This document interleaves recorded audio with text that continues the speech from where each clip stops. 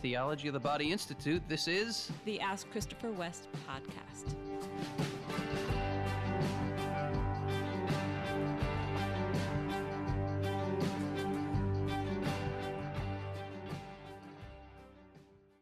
Hey, everybody. Welcome to another episode.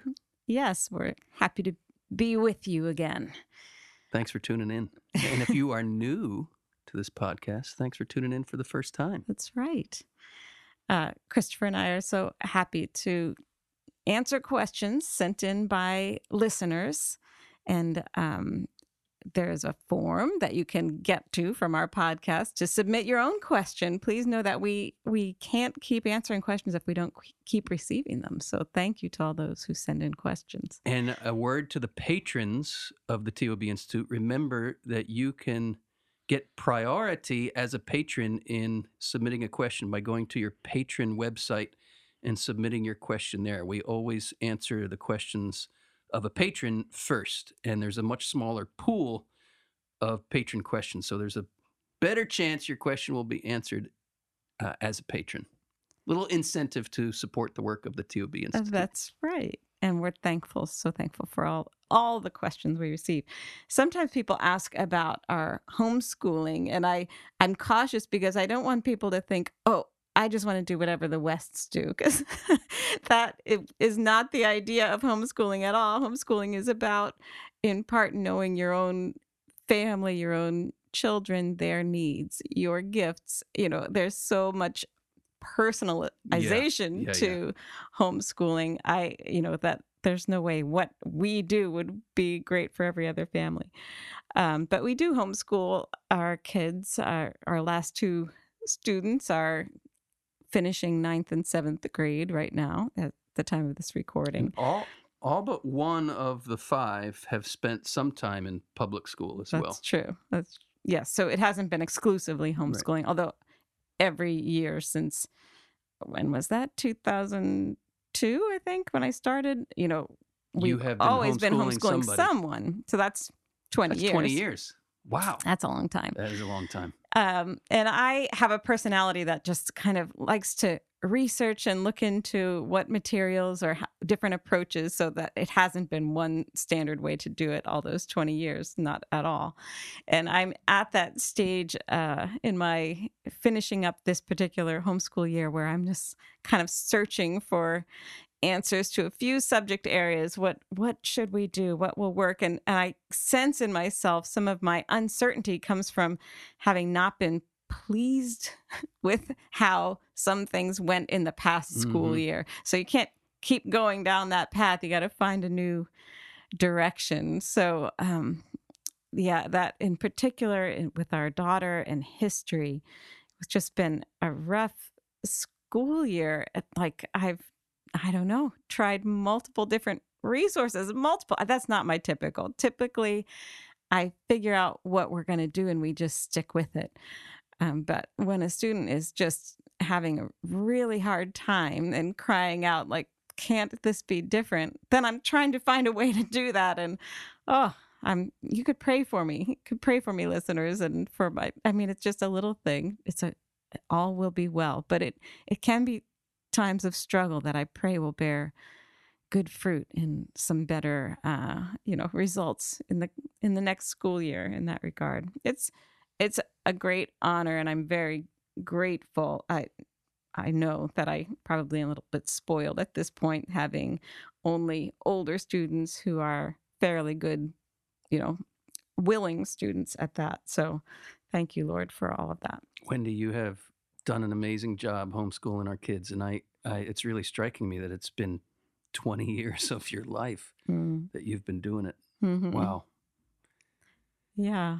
It's fulfilling. When I think about, if I had to go get a job outside the home, like maybe being a reading tutor for young children at a school would be a use of my skills. I've spent a lot of time doing that. You've got the skills. Right? You have certainly acquired those skills. I know the rewards of just taking it slowly, being encouraging, having the students learn something new. It's beautiful. So I'm grateful.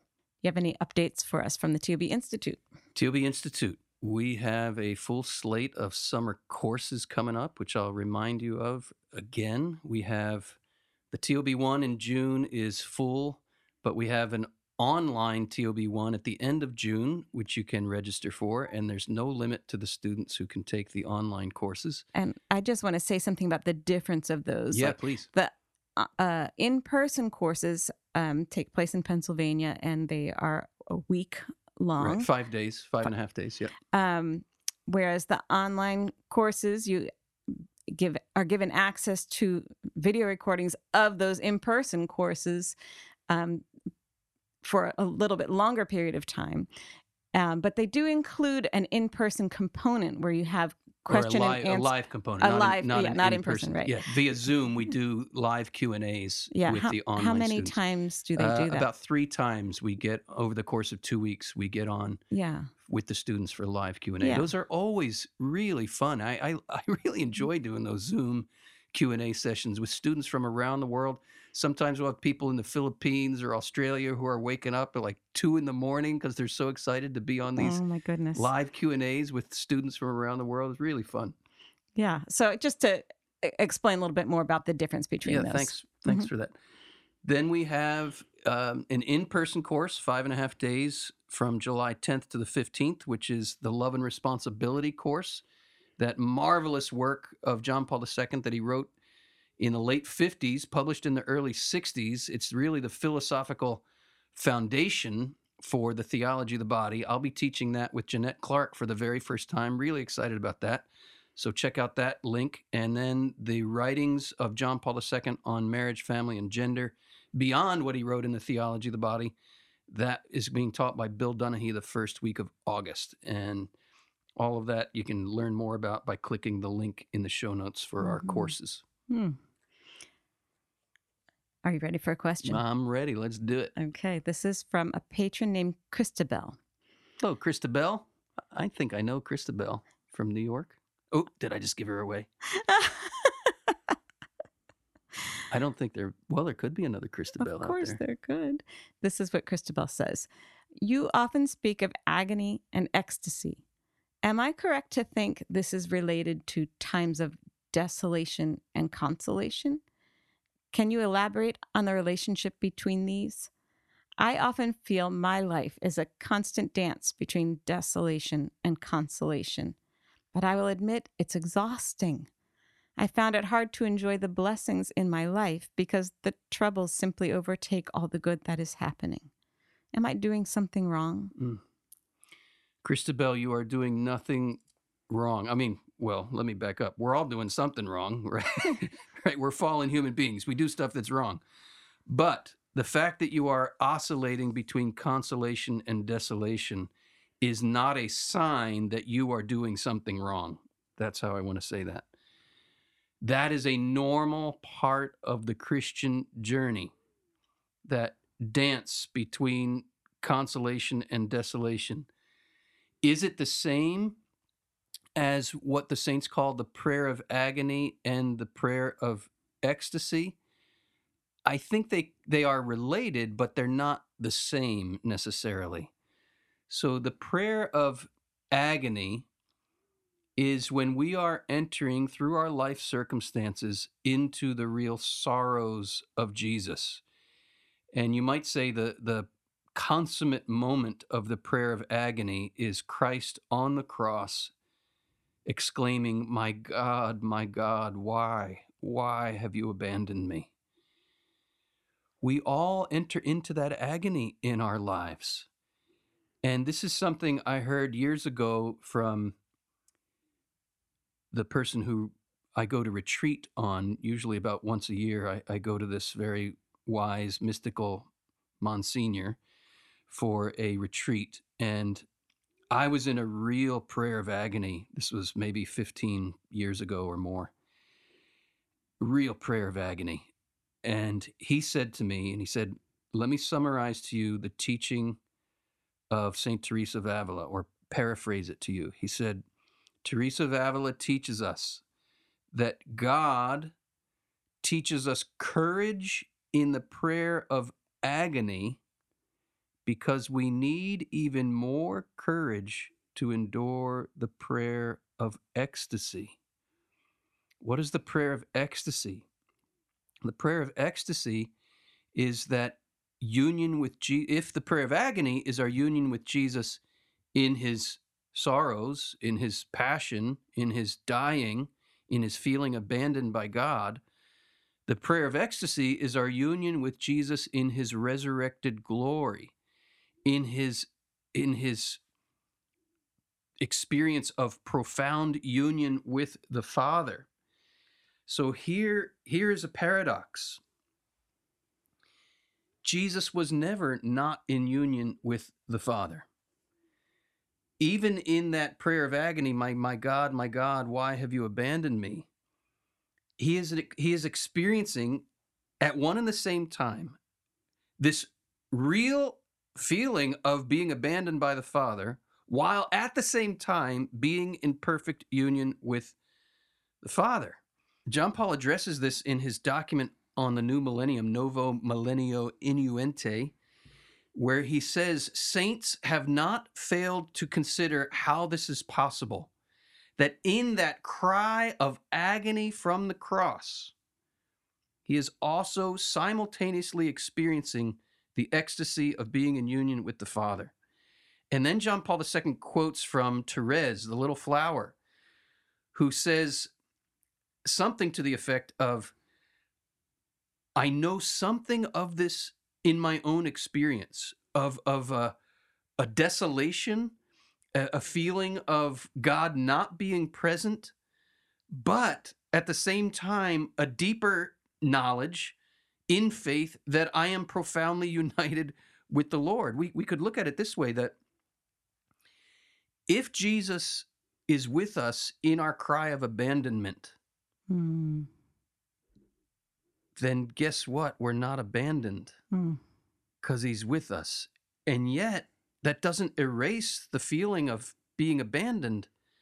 But Jesus is saying in his own cry of abandonment, we don't need to be afraid of the cry of abandonment because he's with us in it. He's with us in it.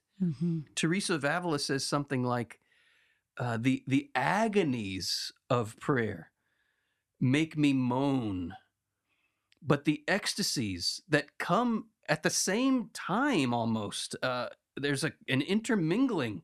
She says, the ecstasies are so sweet that I never want it to stop. So this agony and ecstasy goes together. Again, the Lord teaches us courage in the prayer of agony because we need even more courage to endure the prayer of ecstasy.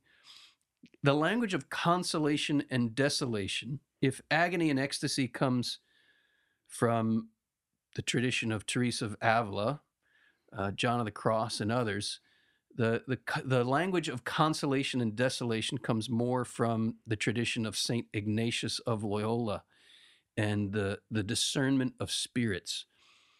We are offering a course at the TOB Institute in November, taught by Father Timothy Gallagher, who's one of the greatest experts in Ignatian spirituality in the church today.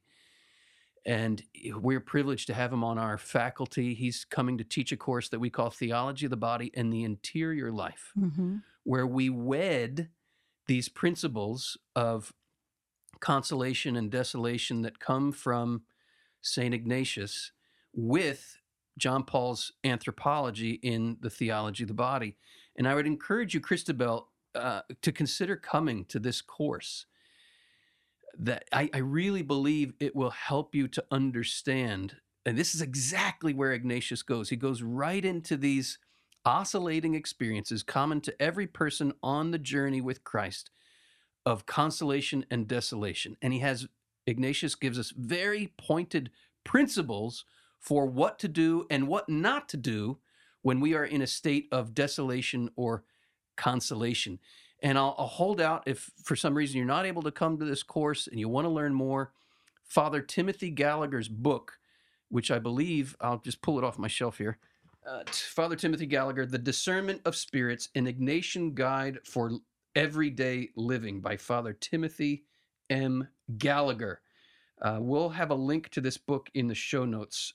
Anybody interested in entering more deeply into these Ignatian principles of what to do in consolation, what not to do in consolation, what to do in desolation, what not to do in desolation. Going through this course several times and having read this book by Father Timothy Gallagher has helped me tremendously to realize I'm not crazy. This is part of the journey. Everyone on the journey goes through this, and I have solid principles as to what to do and what not to do. And here's one that just stands out. I think it's one of the most important principles of Ignatian discernment. When you are in a state of desolation, do not change any of your spiritual practices.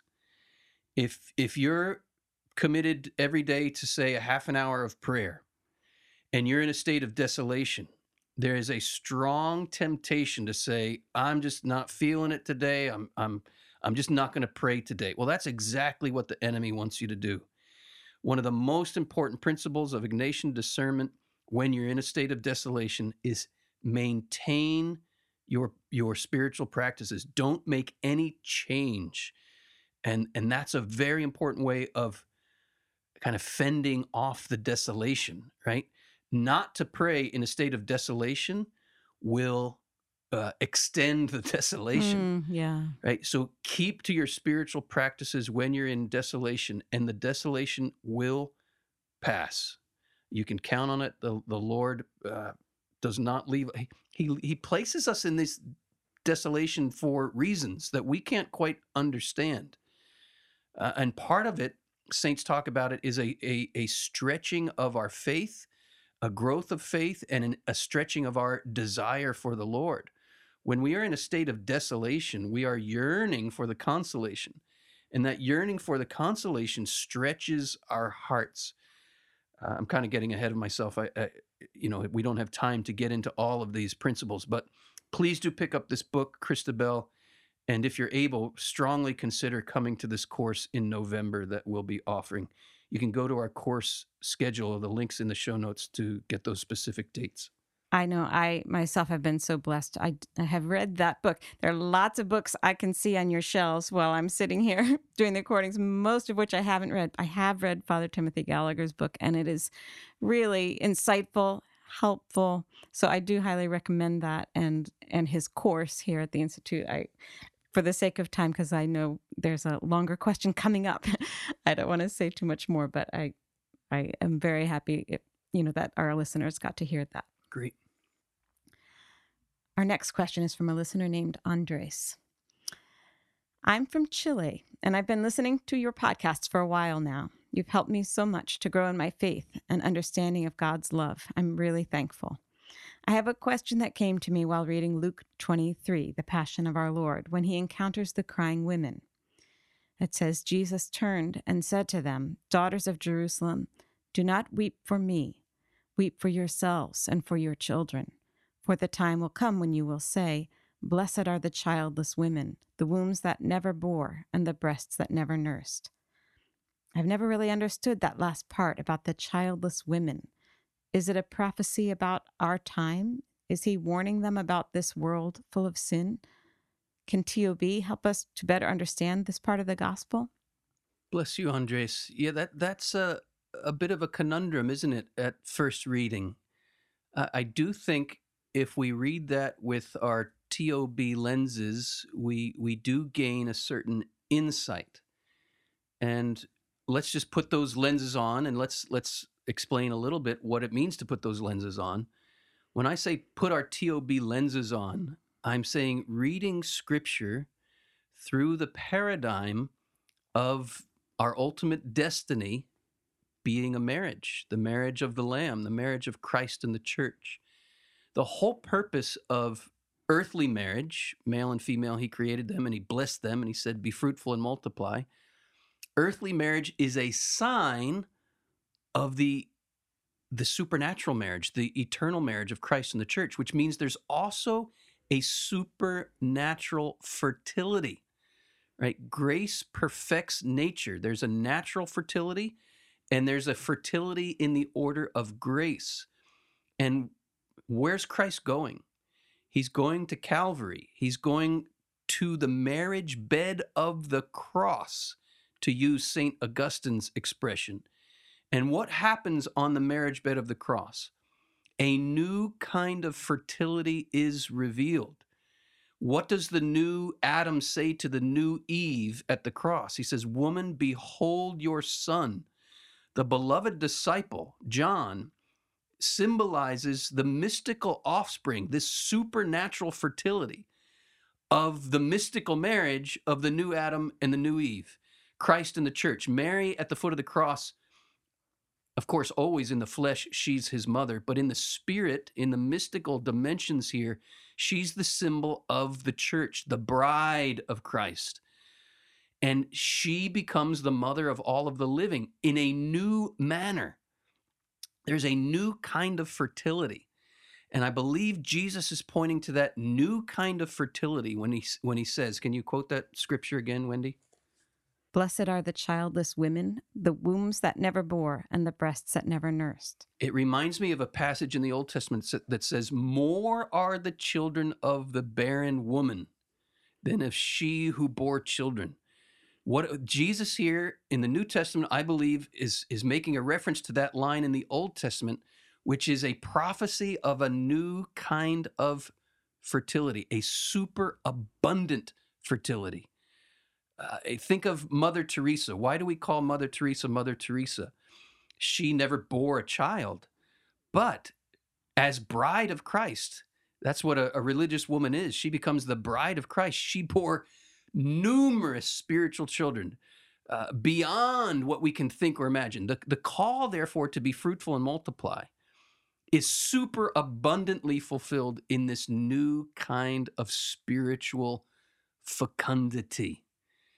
And Jesus himself describes to his disciples at the Last Supper that what they are all about to endure is similar to the pains of a woman in labor. So there are all kinds of layers of mystery here that I think Jesus is pointing to a new kind of fertility. If you're like me and you're not much of a theologian, you might still be going, I'm not sure I get this. And yet I can say this, that these words of Jesus about wombs and nursing breasts touch on a certain powerful bond that I get that. I get that powerful bond of the womb and the nursing of the mother and child. And I really do feel there is a beautiful affirmation in what you're saying about an even more powerful bond in the spirit than even what we experience from our biologically, and I don't want to use that word, in a way that's offensive. It's not just biological, it's whole person that we are mothers and bonded to our children. And yet there's something beautifully hopeful about the power of Christ to speak to something that we experience and say, there's more. Yeah, there's more. There's more. That's beautiful, Wendy. And it points to the very basic principle of theology of the body, that the body and only the body, John Paul says, is capable of revealing the spiritual and the divine. The visible reveals the invisible. Our visible bodies as male and female obviously reveal a fertility, a visible fertility. But there's an invisible fertility. There's another kind of fertility. The physical points to the spiritual. That's the key point. And when we put those glasses on and read scripture, even puzzling things like that saying of Jesus can take on a new dimension and a new meaning. Our next question is from Rosie. Hello, Rosie. She says, hi, Christopher and Wendy. I'm getting married in December. Congratulations. That's awesome. During marriage prep, the priest told us that we should reflect on the nuptial blessing, since on the wedding day, we will probably be so caught up with everything that we may totally miss it or not be able to reflect on it. Could you please share some reflections on the nuptial blessing? I would love to hear your insights. Also, I just have to say that you two have totally changed my life. This podcast, as well as your books, Christopher, have been such a blessing. I recommend and pass them along to everyone. I feel like TOB was the missing piece to my faith all my life. Thank you for helping me find that peace. You're so welcome, Rosie. That just warms my heart to hear. And I love that you are taking the advice of your priest who's preparing you for the grand adventure of your sacrament. And we are certainly happy to shine a little light on the nuptial blessing and share some reflections on it. So I think you, Wendy, since you knew this question was coming, I printed it you out, printed folks. it I out. found it online. I printed it out. I have it in front of me. So if I read you this blessing, which has impacted me profoundly myself, and I know it has you too, Christopher, it'll be a blessing to share it with all our listeners. If you're hearing this nuptial blessing, I kind of like that word Yeah, nuptial, it's great. uh, and you're not married, or if you're in a painful marriage, I just ask you to open your heart to just allow there to be kind of a cleansing coming from Mm, hearing mm. this is from the heart of God for us. And it can be just a beautiful gift no matter what our circumstance in life, to see his heart. And the nuptial blessing, just for those who may not know what we're talking about, it's the blessing that the priest gives the couple during the nuptial liturgy when they exchange their vows and become husband and wife. This is part of the prayer of the church. So remember, the church, as she prays, so she believes. So this prayer carries great weight. It's a liturgical prayer, liturgical blessing from the very heart of God, as you said, Wendy, and from the heart of the church, our mother. Mm-hmm. Starts out, O God, who by your mighty power created all things out of nothing, and when you had set in place the beginnings of the universe, formed man and woman in your own image, making the woman an inseparable helpmate to the man, that they might no longer be two, but one flesh, and taught that what you were pleased to make one should never be divided. Mm. Do you want to pause there or keep going? Yeah, let's just press into that a little bit. So we have the themes of creation. We have the themes of the crown of creation, being male and female, made in the image and likeness of God. Just pause there for a minute. What does it mean that we are the crown of creation? What does it mean that we are made in the image and likeness of God? We sum up, this is straight out of the Catechism, we sum up in our bodies all the elements of the universe. We are right here, you and I, Wendy, sitting here talking into these microphones. We are living, breathing, talking, thinking hydrogen and oxygen. How is that possible? What our bodies are, like 80% water or something. That's what I mean when I say we're hydrogen and oxygen and other elements. We're all kinds of other elements too, but the majority of our makeup is hydrogen and oxygen. What? Living, breathing, talking, thinking, hydrogen and oxygen. It means there is this marriage in the human being of the spiritual and the physical. I was just reading this quote from St. Augustine where he says the joining of spirit and matter in the human being is marvelous, meaning it should inspire this marvel. And it's nothing we can, in the final analysis, explain or really understand. I remember a priest some years ago said the unity of body and soul in the human being is kind of like a chocolate and vanilla twisty cone where you can, okay, that's the chocolate, that's the vanilla, but it's all to, like, you can't separate them out. To separate body and soul is to kill the human being, right? That's what we are. We are unity of body and soul. We are made in the image of God, this nuptial blessing says. And John Paul II gives us this marvelous development of Catholic thought when he says we image God not only as individuals, we image God also in the communion of persons, which Right. man and woman were called to form from the very beginning. And on this communion, there descended the blessing of fertility. Be fruitful and multiply. That nuptial call, that call of husband and wife to bear new life into the world, is a call to image the Trinity. We have to be careful here. God is not sexual. But in a non-sexual way, God from all eternity, the Father, is generating the Son to share with the Son this love of the Holy Spirit. And it's as if the Trinity is having a conversation amongst themselves when they say, let us, notice the plural there in the book of Genesis, let us make man in our image, male and female. He created them and he blessed them and he gave them the power to generate life. John Paul II says in his document Mulieris Dignitatem, which is on the dignity and vocation of women, he says that every act of generation in the entire created world, so dogs do it, birds do it, bees do it, but what do we do as human beings when we become one flesh that the dogs and the birds and the bees don't do? We have freedom, right? Every act of generation, John Paul II says, participates in some way or reveals in some way or is an image in some way of the eternal generation in God. But when human beings generate new life, male and female, he created them and he blessed them and he said, be fertile.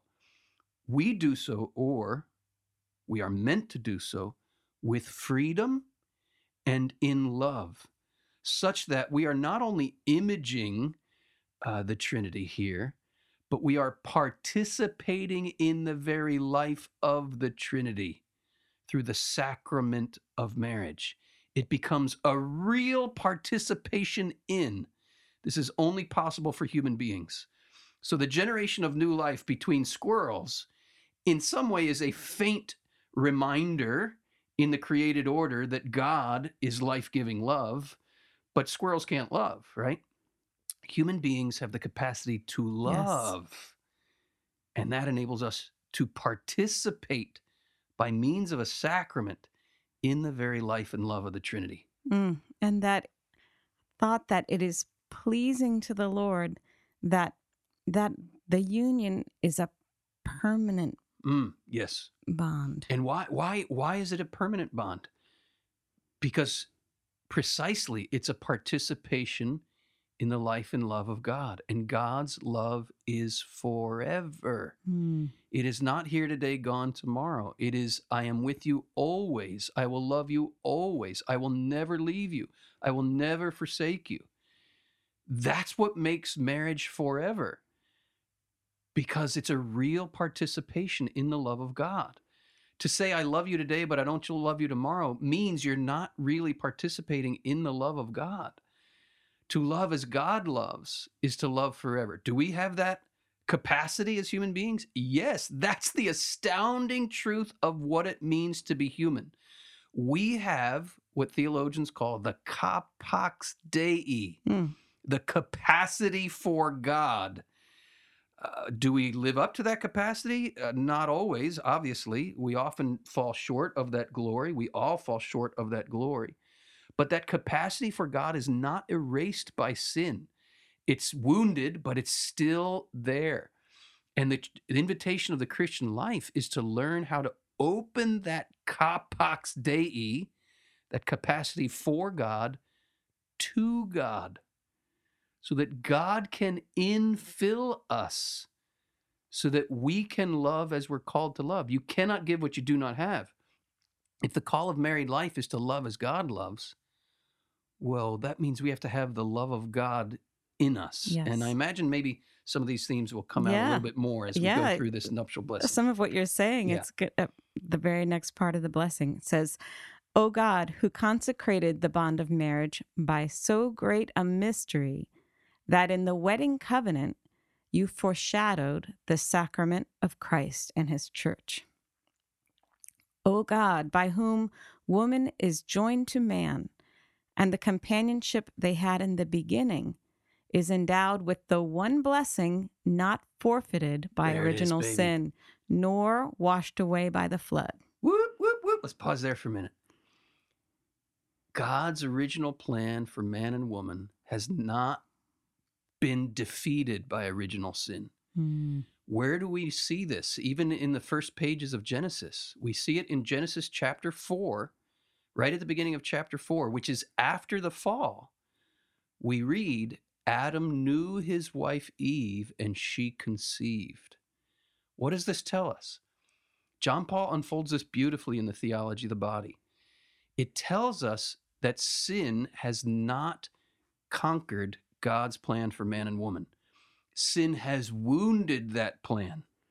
We are now limping, if you will, in our relationship as husband and wife.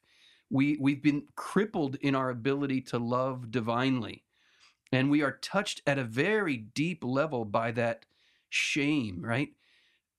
Before sin, they were naked and felt no shame. Mm-hmm. After sin, shame enters the picture. What does that shame indicate?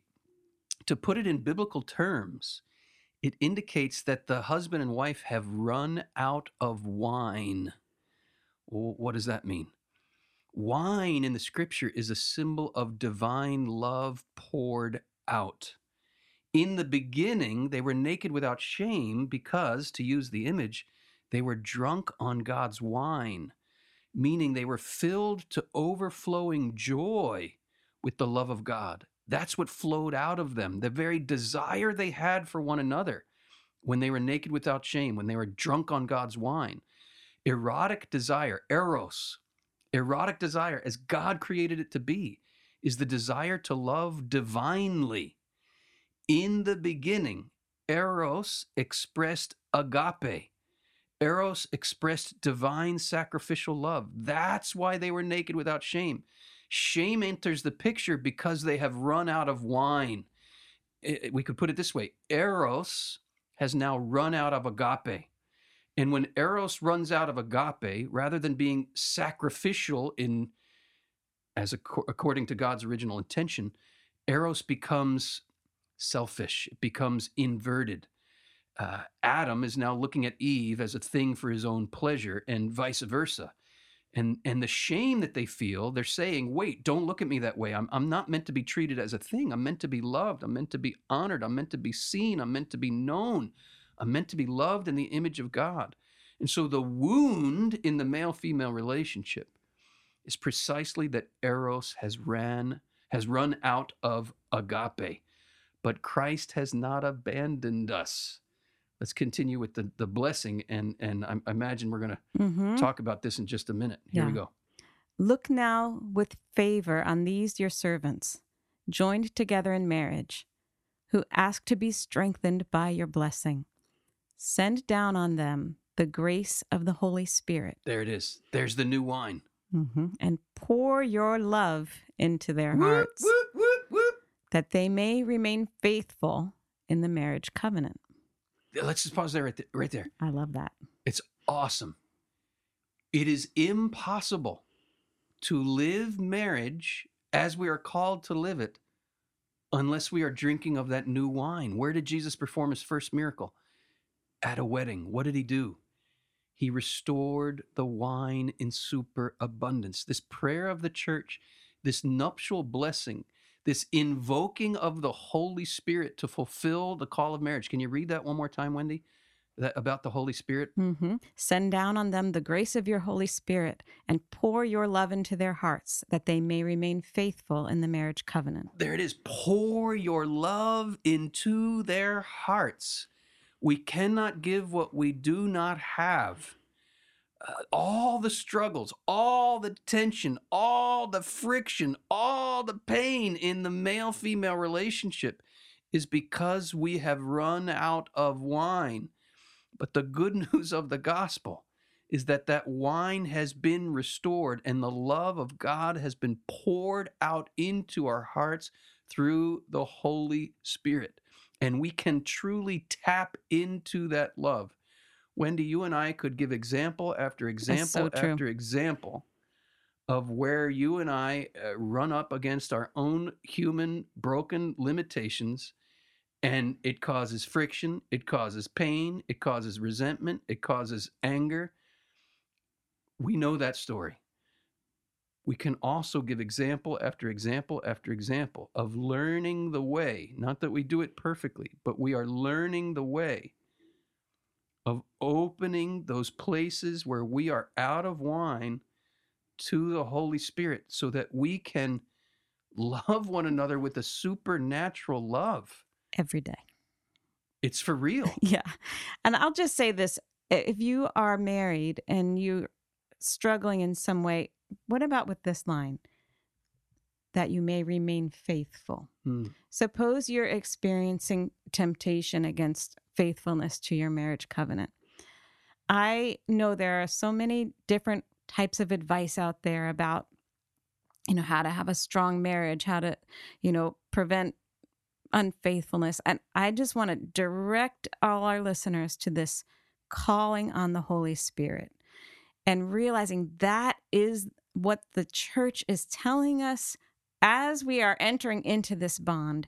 This is the power of faithfulness. In fact, the Holy Spirit himself is our bond. Preach it, Wendy. So Preach it. Preach it. if you are struggling in this, please don't seek a million types of advice about getting into, we fell out of love, or we don't have enough in common, or, maybe we should have always had a date night, but we never really did. All that stuff is superficial. We're talking about God here, the Holy Spirit. That's where you need to go. That's what the church is telling us in this nuptial blessing, that it's Amen. the Holy Spirit that gives us this power to be faithful.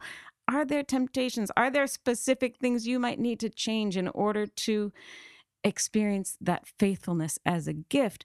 Yes, but it all comes from the Holy Spirit. And who's your main intercessor here when you run into those places where you're out of wine? Mary. Mary that's was right. the woman at Cana who saw that the couple was out of wine and appealed to Jesus. They've run out of wine. They've run out of wine. Go to Mary. Go to her with those places in your heart where you have run out of wine, and watch what happens. It goes on. May the grace of love and peace abide in your daughter, and let her always follow the example of those holy women whose praises are sung in the scriptures. May her husband entrust his heart to her. Oh, that's a good one. I know. Let me pause there for a minute. Guys, this may be one of the biggest, I know it is one of the biggest challenges of marriage. I was about to say this may be the biggest challenge of marriage for a man. It really may be. Read that again, Wendy. Yeah, but can I just finish the sentence? Sorry. May her husband entrust his heart to her, so that, acknowledging her as his equal and his joint heir to the life of grace, he may show her due honor and cherish her always with the love that Christ has for his church. Dang it. Wow. Good stuff. This is what I wanted to speak into. Was that the end of the blessing? No, there's more. No, there's more. There's more. Okay. Guys, to give your heart to your wife, you cannot give that which you are not in possession of. And I'm just going to speak for myself here. One of the biggest struggles in our marriage has been that I have not been in touch with my heart. And one of the essential ingredients to growing in our intimacy as husband and wife has been, it's just been an absolute necessity for me as a man to go on the journey of getting in touch with my heart. We live in a world that teaches men to crush their own hearts. And the heart is, if we can put it this way, and I think it's fitting to do so, and I think this is why men crush their hearts, because the heart is, in a sense, the feminine dimension of our humanity. The heart is where we are in relation to God. And the heart in relation to God is always, for a creature, the heart is always in the posture of the bride, open and receptive to the love of God. We live in a world that encourages men in particular, men and women, but men in particular, to crush their hearts. Don't be open. Don't be receptive. We think of it even as a threat to our masculine identity. Gentlemen, it is the key to our masculine identity. Because to be truly a man means to be truly another Christ. And Christ from all eternity is receptive to the love of the Father.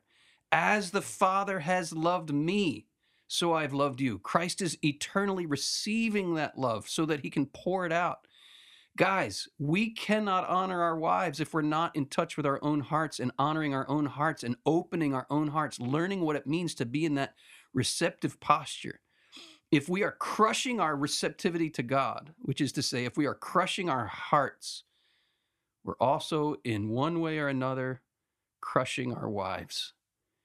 He who loves his wife loves himself, St. Paul says. Loves his own heart. We can go the other way. He who does not love his own heart does not love his own wife, because his own wife is a sign, a constant reminder to him of his own heart. Her femininity, her openness, her receptivity as bride is a constant reminder to the husband of what it means to be human, to be open and receptive to God. I am utterly convinced that the male fascination with the female form is really, at some level, a yearning to get in touch with his own heart and his own relationship with God. She will teach you, my brothers.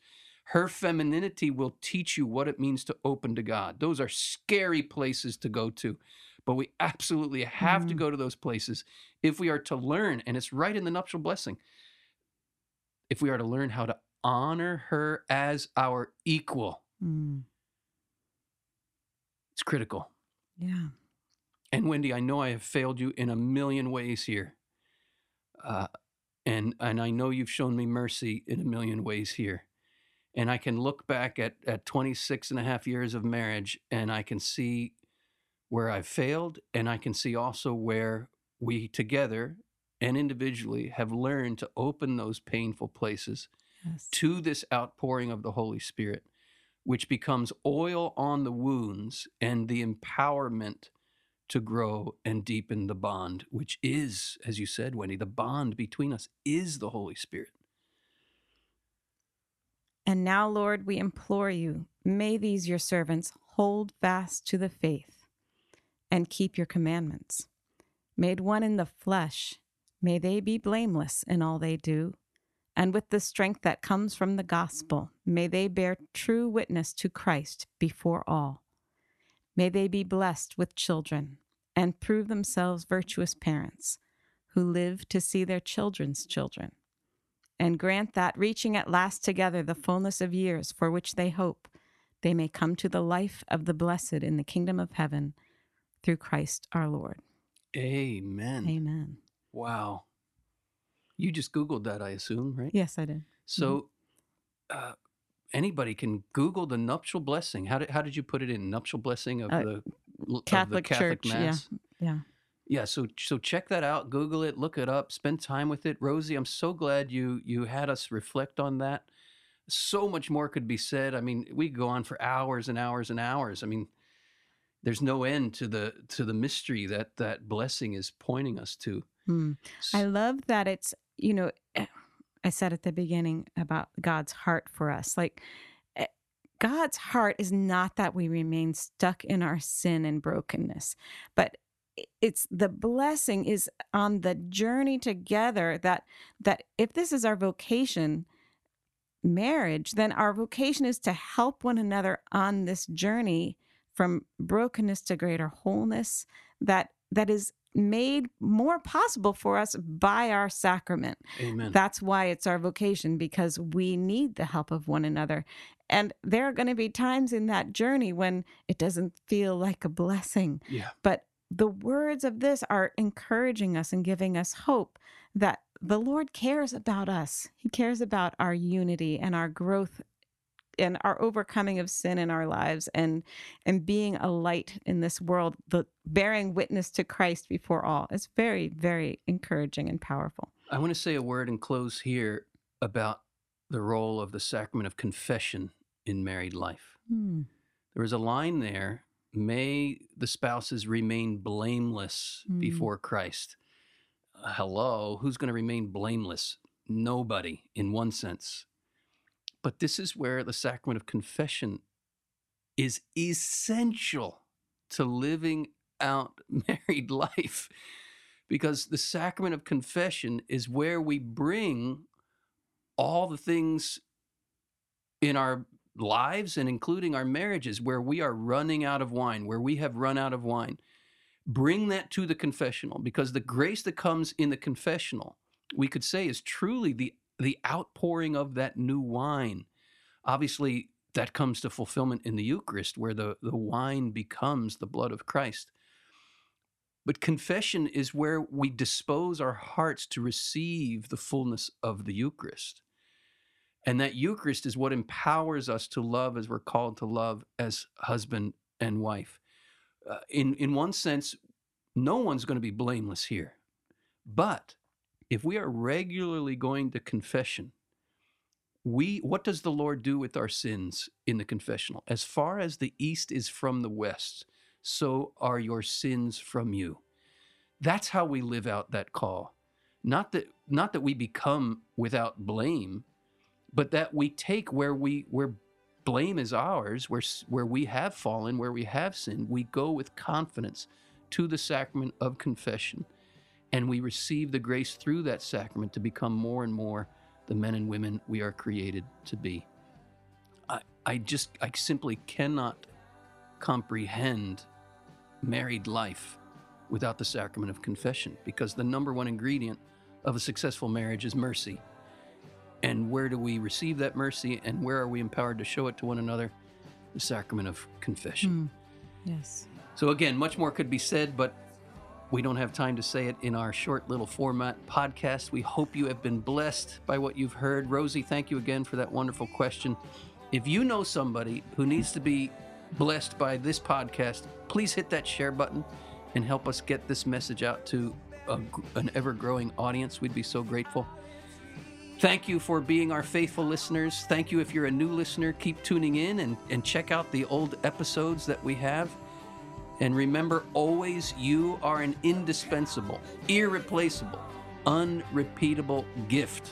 Become what you are.